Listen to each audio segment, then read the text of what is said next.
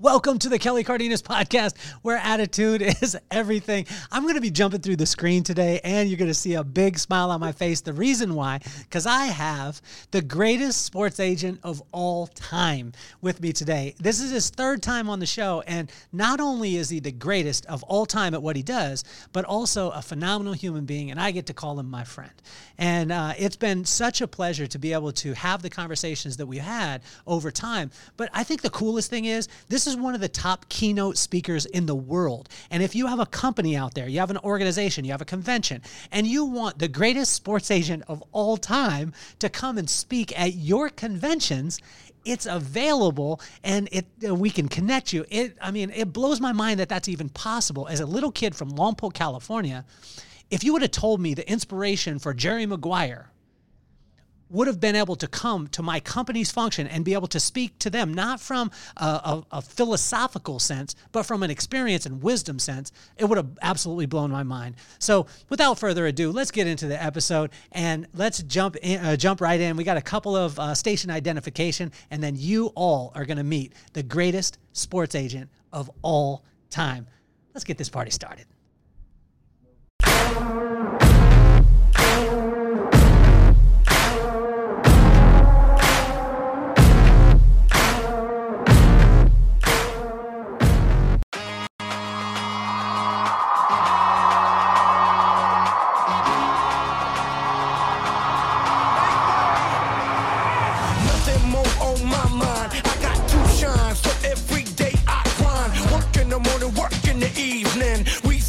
Cause we believe in it's for certain. We put the work in.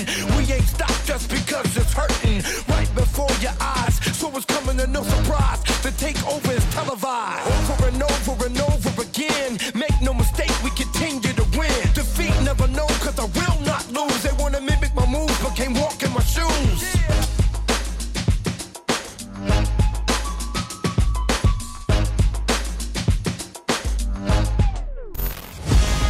Welcome to another episode of the Kelly Cardenas podcast, and welcome to the show, the greatest of all time, Mr. Leigh Steinberg. Thank you so much, Kelly. Nice to be with you.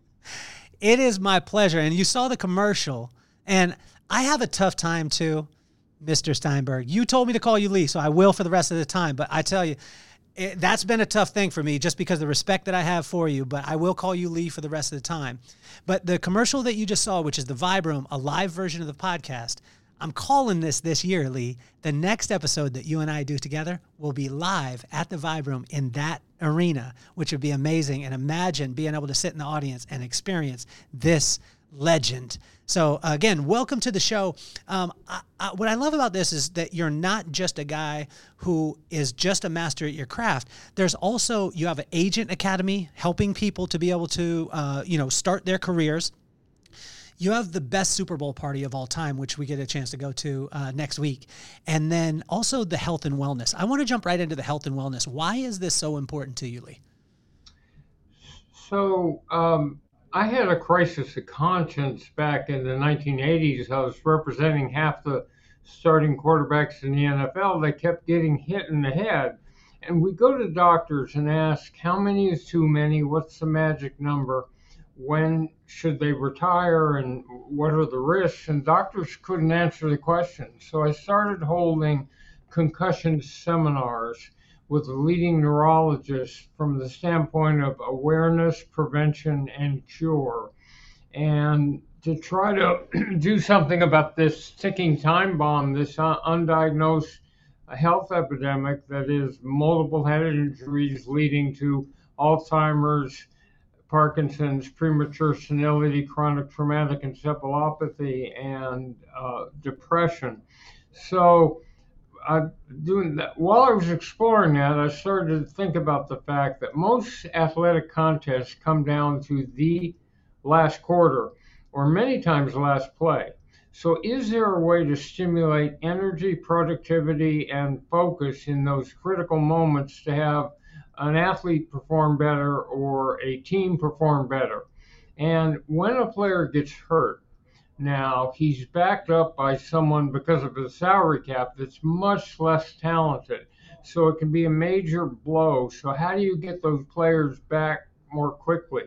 And while I was doing that, I realized that some of these same modalities, hyperbaric oxygen, stem cell, white, blue, and red light, a process called NanoV, and two cognitive processes, one called RTMS and one called Dr. Tommy Shaver's Nestry treatment, can actually rehabilitate the brain. And it became clear to me that not only could athletes perform better and recover quicker, but these same modalities could help you and I extend our life, extend our cognitive function. And that the biomed revolution was occurring so quickly that there were now solutions to extending quality life that are available to everyone. So let's talk about the Super Bowl party, because you've infused these, right? So your Super Bowl party is in Las Vegas, but you've infused these and brought some of the leading, minds in the medical, but also some of the biggest legends of the game to the Super Bowl party. How long have you been doing this, and why was it so important to wrap it all together? So the Super Bowl, if you will, has become a convention of Americana, much more than simply a game. It's a week of big business, big politics, big sports, and big entertainment, all descending on the same locale. So I wanted to mix those worlds while bringing attention to some cause that we'd like to tackle. So last year it was homeless. This year it's Special Olympics. A couple of years ago it was autism. But it's using sports to make a positive difference in the world. And we bring together, we do humanitarian awards for philanthropy for an owner, a general manager, the president of the Chicago Bears, Kevin Warren's going to get one this year, a player for the Falcons, Trey Smith. We do all sorts of interactive activities so people can experience a brain body lounge, which again displays all those breakthroughs. This year we're doing a poker tournament for the first time, which will be fun.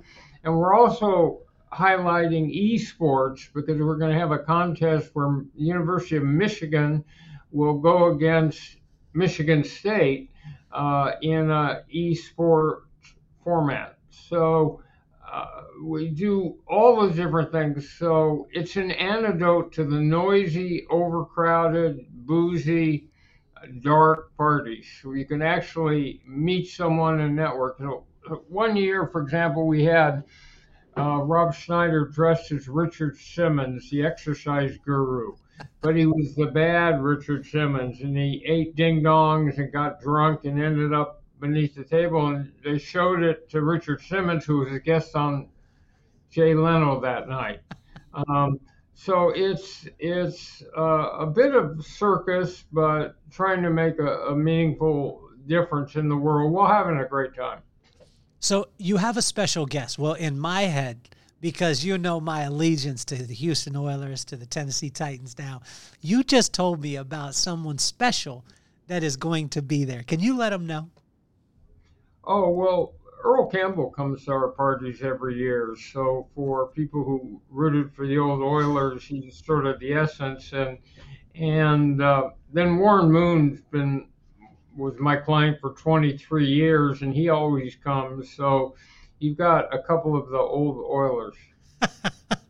Let's go back for a second, because you were just talking about University of Michigan. Congratulations to them for winning the national championship. They're playing against Michigan State, so my friend Cassie and Pike, they both know who they are. They're big, huge state fans. So go green, go white or gold, whatever. But let's talk about the NIL and how it's changing the landscape of what college sports is. And then I have a couple other, I want to go down a little bit of a rabbit hole here. So NIL, the ability for an underclassman or anyone in high school from any age to brand themselves, use social media, market themselves using a marketing agent, was granted a few years ago here in California, and it's spread to the rest of the country. Well, originally it was supposed to supplement the income, but it's become a process much more dramatic than that. Alumni from different colleges across the country form collectives, and they donate money from their businesses for their athletes to make money off the field.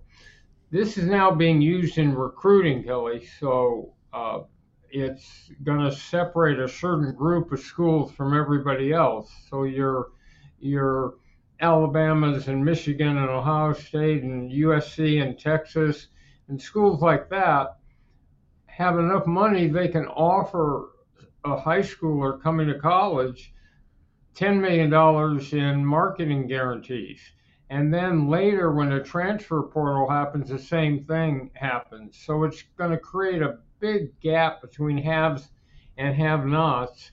And I think ultimately, you watch all these conferences break up and all the free agency for sports programs that's occurred. And I don't think there'll be an NCAA in too many years because those big conferences, the Big Ten, goodbye to the Pac-12, but the Big Ten, the SEC, the ACC, will do their own TV contracts and put their own rules into effect. So it's the most dramatic change ever I've seen in the 50 years that I've been doing this. So when you started in as a sports agent, like you stepped in and you really revolutionized the game. Are you saying that there's another revolution happening right now? And if so, what opportunities do you see for young sports agents and for anyone out there thinking about being a sports agent? You could be mentored by the number one, the greatest of all time to do it. That would be like playing basketball and getting mentored by Michael Jordan. Like, you have the opportunity. So is there a revolution right now? And if so, what's the opportunity? Let me first go to your point about the Agent Academy. We teach young people trying to break into sports how to negotiate, how to recruit, how to put a charitable foundation together, how to brand and market. Very often in the past, they've had to recruit Warren Moon or Patrick Mahomes. So we actually get them out doing things, learning core skills. I'm trying to create a new generation of ethical, principled sports professionals. So you can work for a league, a team, a conference, an athletic department, sports TV, PR, facilities management. There's a vast array of occupational opportunities, but someone's got to train those people. So we're doing another session in May at the University of Oregon that people can sign up for, and in April in Las Vegas that people can sign up for. But back to the campuses. So right now I would talk to a player, say in football, who's a junior or senior. But what's happening is that high schoolers are now branding themselves, and now marketing agents, who many times are the same people that represent players for the pros, are signing up high schoolers, which means I'd be talking instead of to a 20-year-old or 21-year-old, maybe to a 17-year-old. So that's a big shift in our business. But the amount of opportunities for athletes. Jack in the Box put together a program where they gave stipends to 10 athletes named Jack. You had people like Nike's Phil Knight give scholarships to men, women, everyone. And there's a market everywhere for someone. The 22nd player on the University of Alabama football team is going to have some gas station or some small business that's going to want to be affiliated in that way. So this is all a major change. Will it mean that some athletes will have enough money to stay on a college campus? Well, If you look at someone like Caleb Williams, he's probably made 7 figures in endorsement revenue. He could stay on campus and decide not to come out in a draft. So it's all changing between conference realignment, between NIL, and then lastly, gambling. The Washington Commanders had the ability in the football stadium to walk up and place a bet like you were buying a hot dog. And so gambling is here. The NIL is here, brave new world. How does that change the landscape for it, though? Because even when you talk about the gambling side of it, there are the conspiracy theorists that were even watching this last playoff game, right? And this one's going to hit close to home, but I just wanted to ask you about this. Is if you research the refs that were reffing the Bills and Chiefs game, those are refs that have a very high percentage of Patrick winning during those times, and a lot of times the Mahomes magic, which is sometimes questionable calls that they see.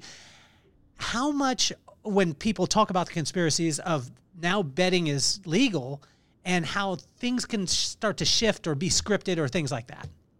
I don't think that is realistic or will happen, but that's a great fear that somehow you'd have an athlete compromise with a gambler.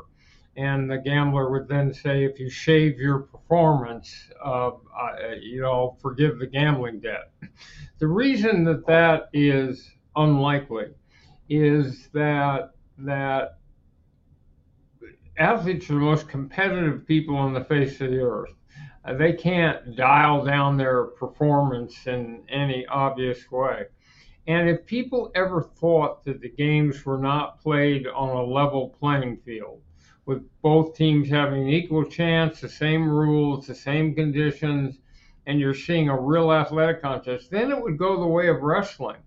So what you just brought up in your question is the great fear. And that's why forever there was a Berlin Wall between gambling and pro and collegiate sports. As a matter of fact, Las Vegas, which has now become a big sports capital, was not granted a team simply because they have casinos. But now with the Golden Knights and the Raiders and the A's coming, it's a sports mecca. But no one anticipated that pro leagues or individual teams would take part of DraftKings or have advertising for Indian casinos in their venue, much less that you would have actual betting at the stadium. You can obviously do it on your phone, but I'm telling you, it's gonna be like a racetrack where you'll have pari-mutuel betting, and of course people can bet on who wins a coin flip and who receives, and there's a bet every 30 seconds that people can do. So gambling's always been there, but now it's integrated into sports. As you're seeing the landscape change with coaches, right? So we just had Belichick retire, Saban and Carroll on the exact same day. Let's take Saban, for instance. There was the talk that the landscape had changed with NIL, and that was one of the reasons why Nick Saban kind of chose to hang it up. Now, that's speculative.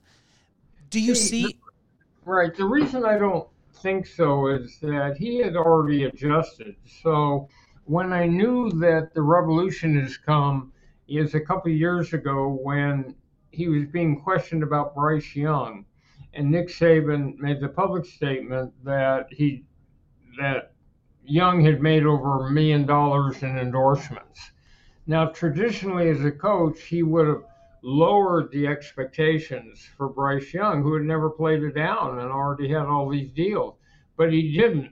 He sent an advertisement across the country that said, as a subtext, come to Alabama and you can make millions in endorsement.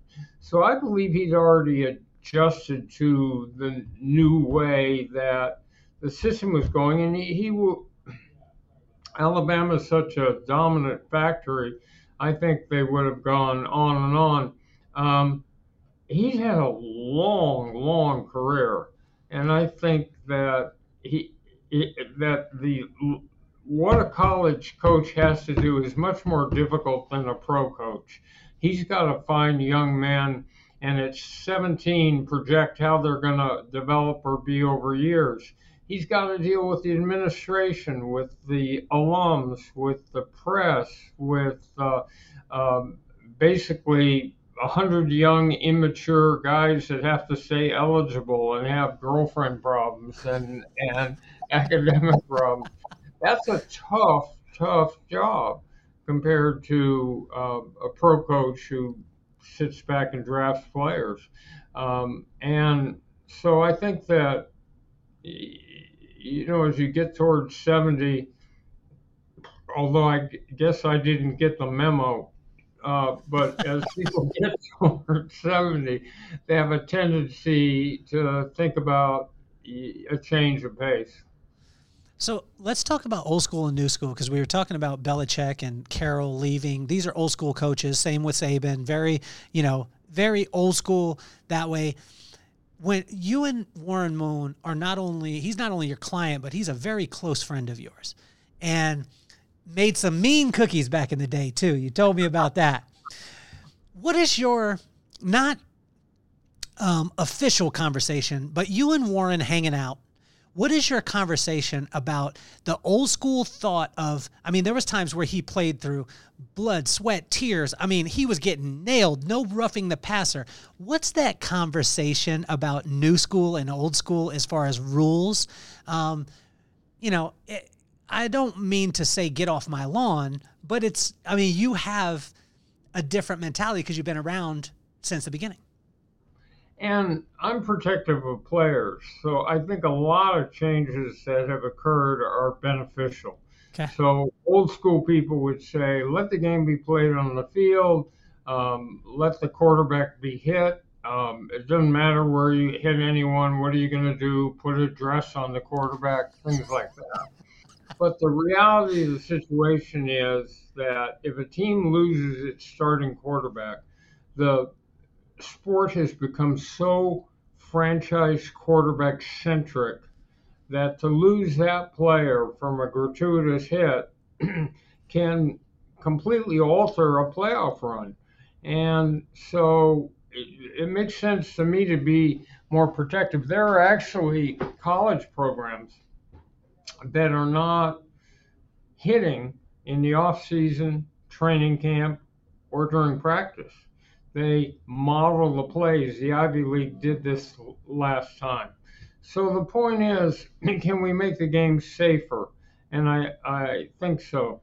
The old school mentality that teams had was that football is a game. They didn't make a lot of money when they were playing, and they're outraged by salaries. The new wave is to look at salaries as just a business expense, and the fact that television revenue in the midst of a cratered economy and pandemic, CBS and Fox extended their contracts with the league by 83%. So they almost doubled. So the sports revenue is incredibly healthy. It's coming from brand new stadium with luxury boxes and naming rights, and it's the use of the internet and content and merchandising and memorabilia and fantasy sports. So all of that would be seen as heresy to an old line football guy. Does any of it, does any of it get excessive? Like I watched one the other day. I was watching a playoff game, and it literally was a continuation of the play. Arm went up, hit the quarterback very little. There was a drop from the quarterback, and then it was, or do you enjoy that part to make sure that everybody's safe?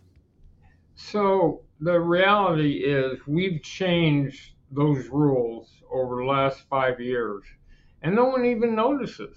In other words, no helmet to helmet hitting, no cut blocking, no hitting the quarterback after the play is over, and no one notices. Football is more popular than ever, so that the reality is 61 of the top 100 television shows last year were NFL football. That means for the first time, one sport is not only the most popular sport, it's the most popular form, Kelly, of televised entertainment. And that's how crazy people are about football. We just had record numbers over last weekend for a Saturday playoff game, Sunday playoff game.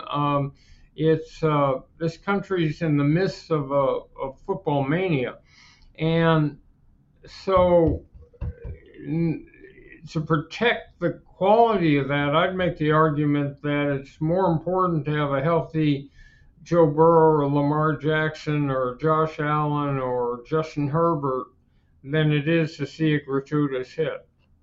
So when you're talking about the new school and bringing in with the CBS doing the contracts, things like that, take us into the negotiation, because you happen to negotiate at the time the largest sports contract of all time. I'm correct on this?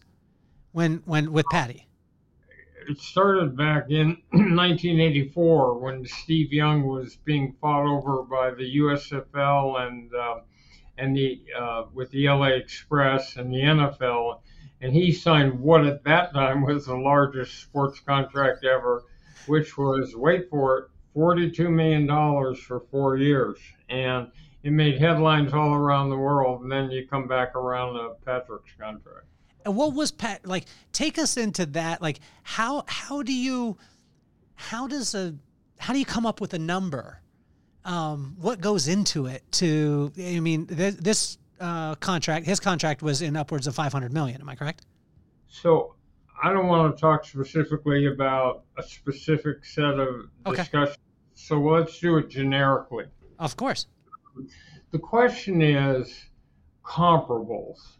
Who is this player like in terms of statistical performance, in terms of honors, in terms of the team winning? How many ways can you break that down? And who is the player like? Well, in Mahomes' case, he's unique. But the point is, there's a market which is other players' salaries. So fundamentally, the revenue keeps increasing. So you look at the already negotiated contracts, and then if you have a breakthrough player, you're going to set a new standard. And you're going to look at how many guarantees there are in a contract. Is the money going to come to the player? And then you're going to want to look at the concept of making a contract that has tremendous economic punch to it as cap friendly as possible, so that quarterback is surrounded by the best offensive linemen, the best wide receivers. They have a good defense, because it's greatly in the interest of a player to go to the Super Bowl. This Super Bowl is the most dramatic marketing event we have in America. It's the equivalent of the World Cup in the rest of the world. And it offers somebody the chance to be a household name, because it transcends the narrow genre of hardcore sports fans to be watched by all Americans. They may not watch a single football game, but they're aware of the Super Bowl. And the numbers are spectacular. So it gives a player the chance to cross out of just being a football star and being a household name instead. How does, like, you had an experience, we talked about it on the podcast the last time with Troy Aikman, in the limo. You told me that one. This makes my heart sing when you tell the story. And you were in with him in the on the way to the Super Bowl. And when you got back in after he had won, you had let him know that his life had changed. Is there already that awareness nowadays with information on internet, things like that? Or can a person be prepared for the things that are going to happen when they win the Super Bowl? if they perform dramatically in the Super Bowl and make an impression, and if they have a personality that is attractive, then what happens is that player gets invited on the late night talk shows, the early morning shows, People magazine, and crosses into the celebrity zone. And this country is obsessed right now with celebrity, and athletes can be part of that. So it brings them into every home, and all of a sudden you have this massive endorsement market, and you have athletes who are some of the best known people in the world. That happens because the Super Bowl is not just a game, it's a week of thousands of reporters churning out thousands of stories and copy. And it raises this one event. When you get to Las Vegas, you'll see it's big business, politics, sports, entertainment. It's a confluence of all those different groups. And it's a celebrity making machine. Mm. How can you get a kid now? Because those new agents that you're going to be training, that you have an opportunity up at University of Oregon, if you're listening, and in Las Vegas, if you're training these, how do you help them to understand what it's going to be like to communicate with a 17-year-old who is embarking, like 17, who's just about to jump into 6, if not 7 figures, and depending on who they are, they could jump into 8 figures before they ever would play in the league? So what I encourage people to do is to hone their listening skills. People think everything's about presentation. No, it's about drawing out another human being and understanding how they feel about short-term economic gain, long-term economic security, spiritual values, family values, geographical location, being on a winning team, the quality of coaching. That constellation of values will fit differently into each person's life. And men don't share their intimate feelings quite as easily as some of the women listening to this broadcast do. And so it requires the skill to create enough trust and space around another human being that they will reveal themselves. So you understand their deepest anxieties and fears and their greatest hopes and dreams. If you can put yourself in another person's heart and mind and see the world the way they see it, you can navigate your way through life gracefully. And it's an inherent skill. So you need to be speaking to what that human being uniquely views as something that will fulfill them. You talked about the fears part of it. Your dad was a high school principal, and he had in a frame on the back of his desk, he had a little frame. Can you tell him what that was?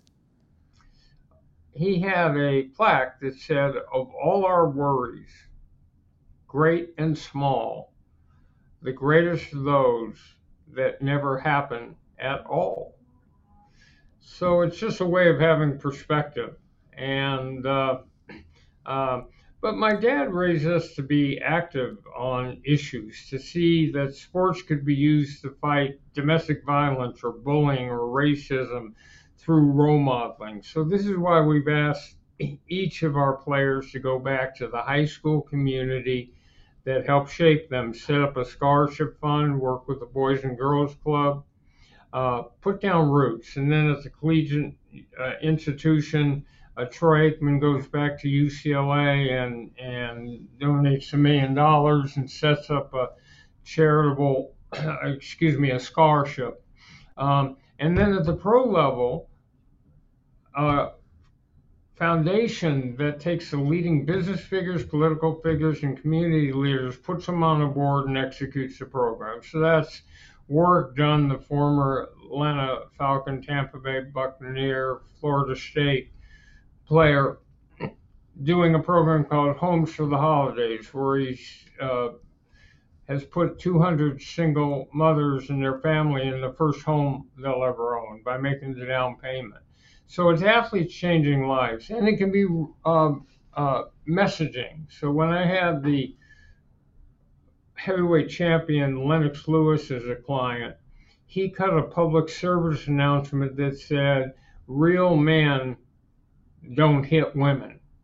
And that could do more to trigger imitative behavior towards uh, domestic violence and in young people that don't listen to any other authority figures. So there's a real power to all this. And I was brought up by a father who had two core values. One was treasure relationships, especially family.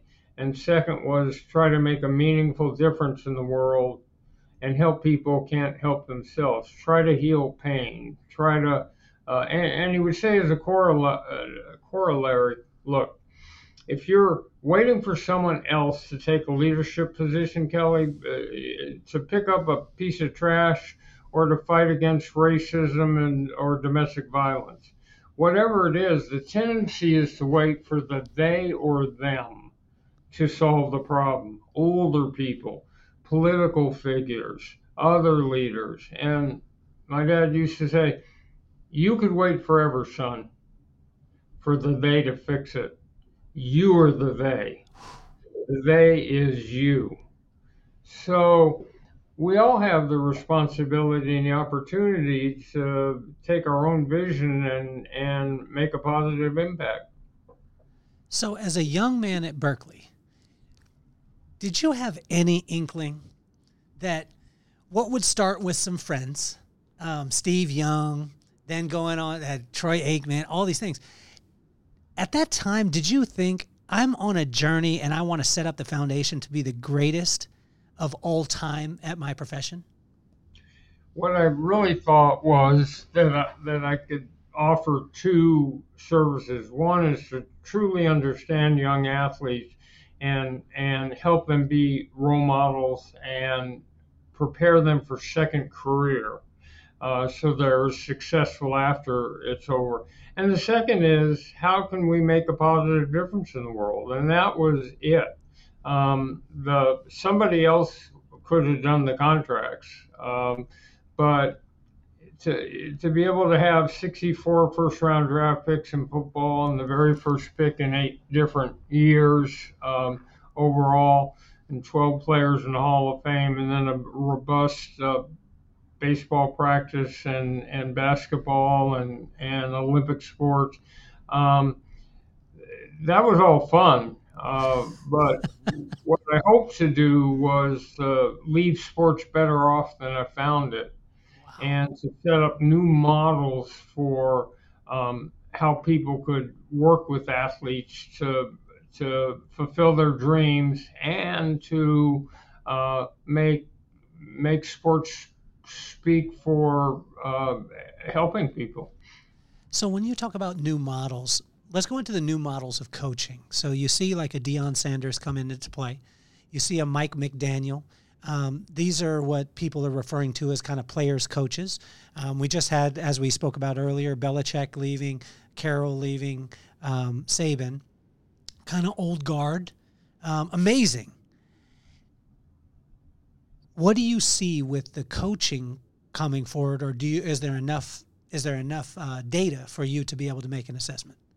Well, there's a generational shift because the coaches are getting younger and younger. Sean McVay is no longer the youngest coach. I think it's the new Patriots coach. And you look at Mike Shanahan and some of the younger coaches, and that is the wave of the future. And all of the new coaches have a different dynamic with their players. You look at the coach of the Detroit Lions and how tightly he bonds with his players. So a modern athlete needs to be motivated in a different way. This is a different generation. They grow up on fast cutting on computers and big color screens and multitasking and fast bursts of content. And So it's a shorter attention span, and so a contemporary coach has got to get it out quicker and more impactful, because the thought of having athletes sit there for an hour focusing on a lecture. Oh. How do you do, like with the younger kids? We went the other day to a high school basketball game. I went with my daughter. She asked me to go. She's 15, Lee. And so I said, I'm dropping everything, because a 15-year-old daughter that asked me to go anywhere. We went, and I just watched the culture, right? And what the culture was, this kid went for a dunk, dunked on top of this kid, which was amazing. But he was less concerned. He was actually, their team was losing at the time, but he was more concerned with, he even looked at the guy outside off the court, and he was like, did you get that on video, while he's playing on the court? And what I noticed is that a lot of times kids want to get a highlight, but they're not as, they're not as engaged with the overall victory. Go ahead. Those are teams that lose, because because time after time you see that one dominant superstar who's completely monomaniacal, they're not going to win. It's still, in team sports, is a team game, and so the one who's obsessed with ESPN and having that one clip of film is probably not going to exist real well in a team sport. How do you take and connect that and communicate that to a young kid who basically you kind of grow up in it? I mean, I even watched my son. We were coaching, 6th grade football the other day, and most of the kids were more concerned with head topping and catching over the top of somebody, and they were taking more time to head top, do that, and dance than they were to actually do the drills. But how do you balance between the get off my lawn, hey, I'm old school, you need to do this, and be able to communicate with the young players? The advantages of winning are incredible. The advantages of being with a team that wins. We talked about it a second ago in the structure of contracts. It's these athletes at the end of the day are about winning. They're hyper competitive people. So if you point out to your kids in 6th grade are just being kids, but if you point out to a high school athlete that LeBron James distributes the ball, LeBron James has a lot of assists, LeBron James is not just about himself. If you look at those critical dominant athletes, they may accrue big profile, but they're intensely aware it's a team game. And all the quarterback has to do is alienate the offensive line, and he'll be sacked endlessly. So there's a different spirit that a coach needs to build, which is that it's about team and winning. And that's old school, but that's also is never going to be any different. Thank you for that. I was scared, because I was like, I want to adapt and I want to move forward, but at the end of the day, when you said the advantages of winning, that was massive. Talk to us about, especially a young aspiring sports agent who, if you're out there and you're listening, you should be at the Agent Academy to have the opportunity to be able to spend time with Mr. Steinberg. Unbelievable. But if you were to break down negotiation, so my 12-year-old son could understand it, how would you do that? The negotiating process, you're asking? Yeah, or the mentality of negotiating at a high level. So the first key is research. It's to understand the field you're in. So if you're negotiating a sports contract, where does the revenue come from? What's the nature of the salary cap? What are the limitations? And the rest of it. The next thing is to research your player and to be acutely aware of where he fits into how can you maximize the value of the player by arguing statistically or through honors or through winning that this is someone unique. Then it's researching the person you're negotiating with. As I said a second ago, get into that person's heart and mind and figure out what a win-win scenario is. How can your athlete do the best for himself while still allowing the team to achieve its goals? We negotiate repetitively over and over again with the same people. So there's the whole concept of making a dramatic deal, bragging about it, rubbing it in someone's face, that's just not going to work because you have to deal with them over and over and over again. So it's a consanguinity of interest. It's a mutually two sides able to both achieve their goals. And then it's bleeding every bit of emotion out of it so that when you're negotiating for a player, it's not my ego, it's about him. And I can't put my individual feelings into it. You have to be a warrior. So you really sort of bleed all the emotion out and deal with it so it doesn't become personal. Do you have any Super Bowl predictions? Early on, I have a vested interest in Kansas City, so honestly, I hope they win over Baltimore. But early on, when the Chiefs were struggling, I predicted Baltimore versus San Francisco, and I hope that's not true. But I think San Francisco is a pretty solid bet. Now they don't have their key wide receiver for the game. Deebo Samuel. And he evidently is worth a number of points a game. So that will be tough. But San Francisco is probably the most complete team in the NFC. And Kansas City's been there before. If you have Patrick Mahomes, then if you have 13 seconds left in the game, you're not necessarily out of it. So what is the magic that Mahomes has? Because, I mean, it is uncanny, like, to watch. You are up close and personal.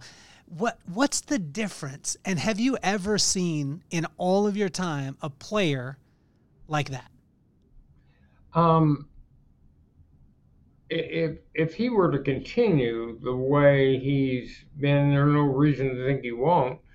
I mean, at the end of it, he'll be competitive with Tom Brady for greatest of all time. Now, you're talking about someone who's only, played 7 years, so which is baby age in Tom Brady terms. He's embryonic at this point. The key to winning in all sports and the key to winning in football is in a crisis situation where the quarterback has thrown a couple interceptions, the game is not going well, the crowd is booing, the margin's starting to get out of hand. What does that player do then? Can he compartmentalize, tune out extraneous stimuli, adopt a quiet mind, compartmentalize, and elevate level of play in those critical situations to take a team to and through? It's that extra dimension of being able to perform under extreme pressure. Because when they were doing the semis in college football, 2 games came down to the last play. And a year ago, there were 4 playoff games came down to the last play. And Kansas City and Buffalo came down to the last play. So it's the ability in adversity to get beyond that and elevate performance. Leigh, what's the greatest thing about being Leigh Steinberg?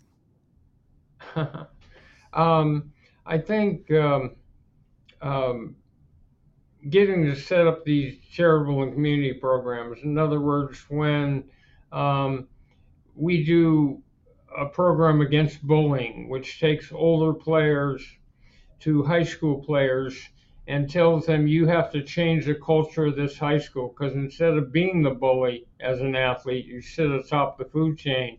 How about you preach tolerance? How about you put your arm around someone who's being picked on? It's the ability to see problems and to try to deal with them. And it's being a father of three great kids. At the end of the day, I think your life is a function of were you a good father? Were you a good son? Were you a good friend when it cost something to be a friend? And did you leave something of value in the world that helps others? How would you explain your Super Bowl party to a person who has no idea? Like, how would one explain that? So the whole focus of a country and parts of the world are on this one unique location. So how many different ways can we assemble people and educate them on breakthroughs in different fields to show them new technologies to inform them about problems and solutions to help Special Olympics? How can we use, how many utilities can we get out of the party? Can we have a place where our clients and their families feel safe and enjoy it? And can I do a daytime party with ambient sound where you actually can come out of it having met some really interesting people in different fields um, that you might want to have a relationship with? So help me to um, the amount of influence and impact that you have. What just makes you belly laugh? Because you literally, you help so many people. I mean, you bring these causes. What makes Leigh lay back and just can't stop laughing? Oh, a movie like Animal House.